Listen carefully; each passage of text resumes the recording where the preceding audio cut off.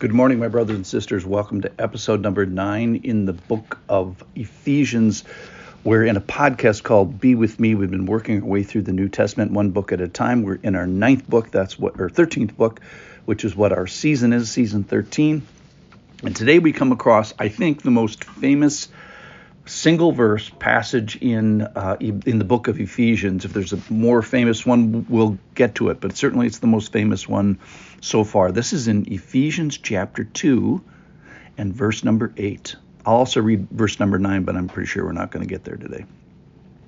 For by grace you have been saved through faith, and this is not your own doing. It is the gift of God, not a result of works, so that no one can boast. For by grace you have been saved through faith, and this is not your own doing. It is the gift of God, not as a result of works, so that no one can boast. So let's just kind of walk through this. It's an incredible passage. It has all kinds of aspects of theology that are inserted in here. So the first phrase, for by grace. Remember yesterday in episode number 8, we talked about the nuclear power plant of Ephesians, which is the kindness, mercy, love, and grace. The kindness of God, the mercy of God, the love of God, and the grace of God. Now, grace has been defined, I've heard it many times, that grace is unmerited favor. But so is the kindness of God. Kindness is the unmerited favor. Mercy is the unmerited favor. Love is the unmerited favor. So in my mind, I've got these four things: the kindness of God, mercy, love, and grace. I've got those all kind of in the same category. But the point is that we were a mess. We were part of the zombie apocalypse. But God, being rich in these things, has pointed them in our direction, has given us his great love, extends his mercy and this grace towards us. So the nuclear power plant of the book of Ephesians, and of God, if you will, is the kindness of God, all these wonderful things that God does for us. Without that, the rest of the sentence, just forget it. All right, the second phrase, for by grace you have been saved. So it implies that you've been saved from something, and this is unpalatable. I'm going to call today the difficult faith in grace. One of the difficult parts of this, if you are a non-believer today, is I'm telling you, you have to be saved from something. And I'm telling you, you are part of the zombie apocalypse, and you are a dead man walking. And don't be bummed out. Everybody who is in a church today, everybody once lived like this. All mankind lived like this. Everybody lived in the passions of their flesh. Everybody lived in a way carrying out their desires of their body and the desires of their mind. Undisciplined minds and undisciplined body. So if you are part of this zombie apocalypse, thank you for listening, and perhaps today is the day of salvation for you. And perhaps today is the day where you tell God that you agree with him. One of the things you have to tell him is, hey, I've been a part of the zombie apocalypse. This is episode 7 that we talked about 2 days ago, walking around. So you have to agree with God that there is this sinful state, sin of mind, sin of body, sin of passion. And don't be bummed out. Everybody lived like that. All right, for by grace you have been saved through faith.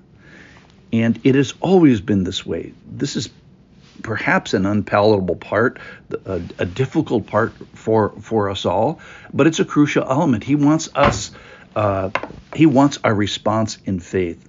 And God honored the faith of Abraham and in every believer since that time. The work of God, it says this in John 6, the work of God is to believe. We want something else. We want to, earn it and merit it. We're going to talk about that tomorrow. But the work that he wants, quote unquote, you have to put the little quote bars over it. The work God wants is our belief. And works are, of course, our temptation. Well, why is that? Well, because we can't imagine the first part about this. We can't imagine the kindness of God. We can't imagine the grace of God, and we feel like we can't help but earn it. And in a sense, grace is even unpalatable. We want more. We want to do something.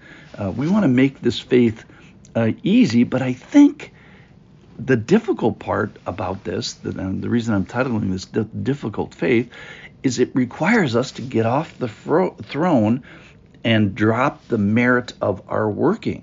And in a sense, it requires us to agree with God about sin. It requires us to agree that we're part of the zombie apocalypse, agree that the passions and the stuff I've been doing is not good. You agree that there is a God, that he has rules, and the things that you're doing is not okay.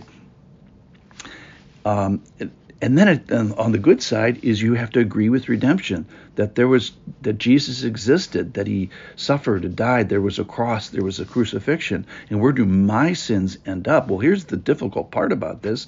They end up nailed to a cross that I'm not on. The difficult part about faith is that my sins end up on a cross that I'm not on. I think that's the difficult part of faith. All right, and this is not your own doing. So I've heard it said that the only thing you contributed to your salvation was the sin that made it necessary. And I would add to that the necessity to get out of it, and the faith necessary to get out of it. And why do I say that? Because it says it right here. So there's all kinds of part about this that are not your own doing. God is obviously doing the heavy lifting. He has to. Can you fix sin? Can you fix death? Can you fix eternal life? Can you make a God live inside of you? Can you walk with the Spirit? Obviously, he's got to do the big stuff. And he is the gift of God. He's offer. He's enabled. He's authoritative. This gift is steeped in history. And yes, it's present. It's receivable. It's within arm's reach. It's understandable. He calls it a mystery in the book of Ephesians. Well, it's a mystery that he's explained to us that it's not a mystery anymore. Mystery just means something we're not going to be able to figure out on our own. So this is a call, ladies and gentlemen, to belief and appreciation. If your feet are in the butter tub of grace and God has directed his kindness and his salvation and it's been received, what a wonderful thing. And if you're not a believer, then why not you? Why not today? Be like everybody else in the church. You don't deserve it. I was surprised by this gift. There's parts of this that are probably difficult for you. But let's have faith. It's by grace. It's by the kindness of God that he saves us through faith, not of our own doing. It is the gift of God. Thanks for listening.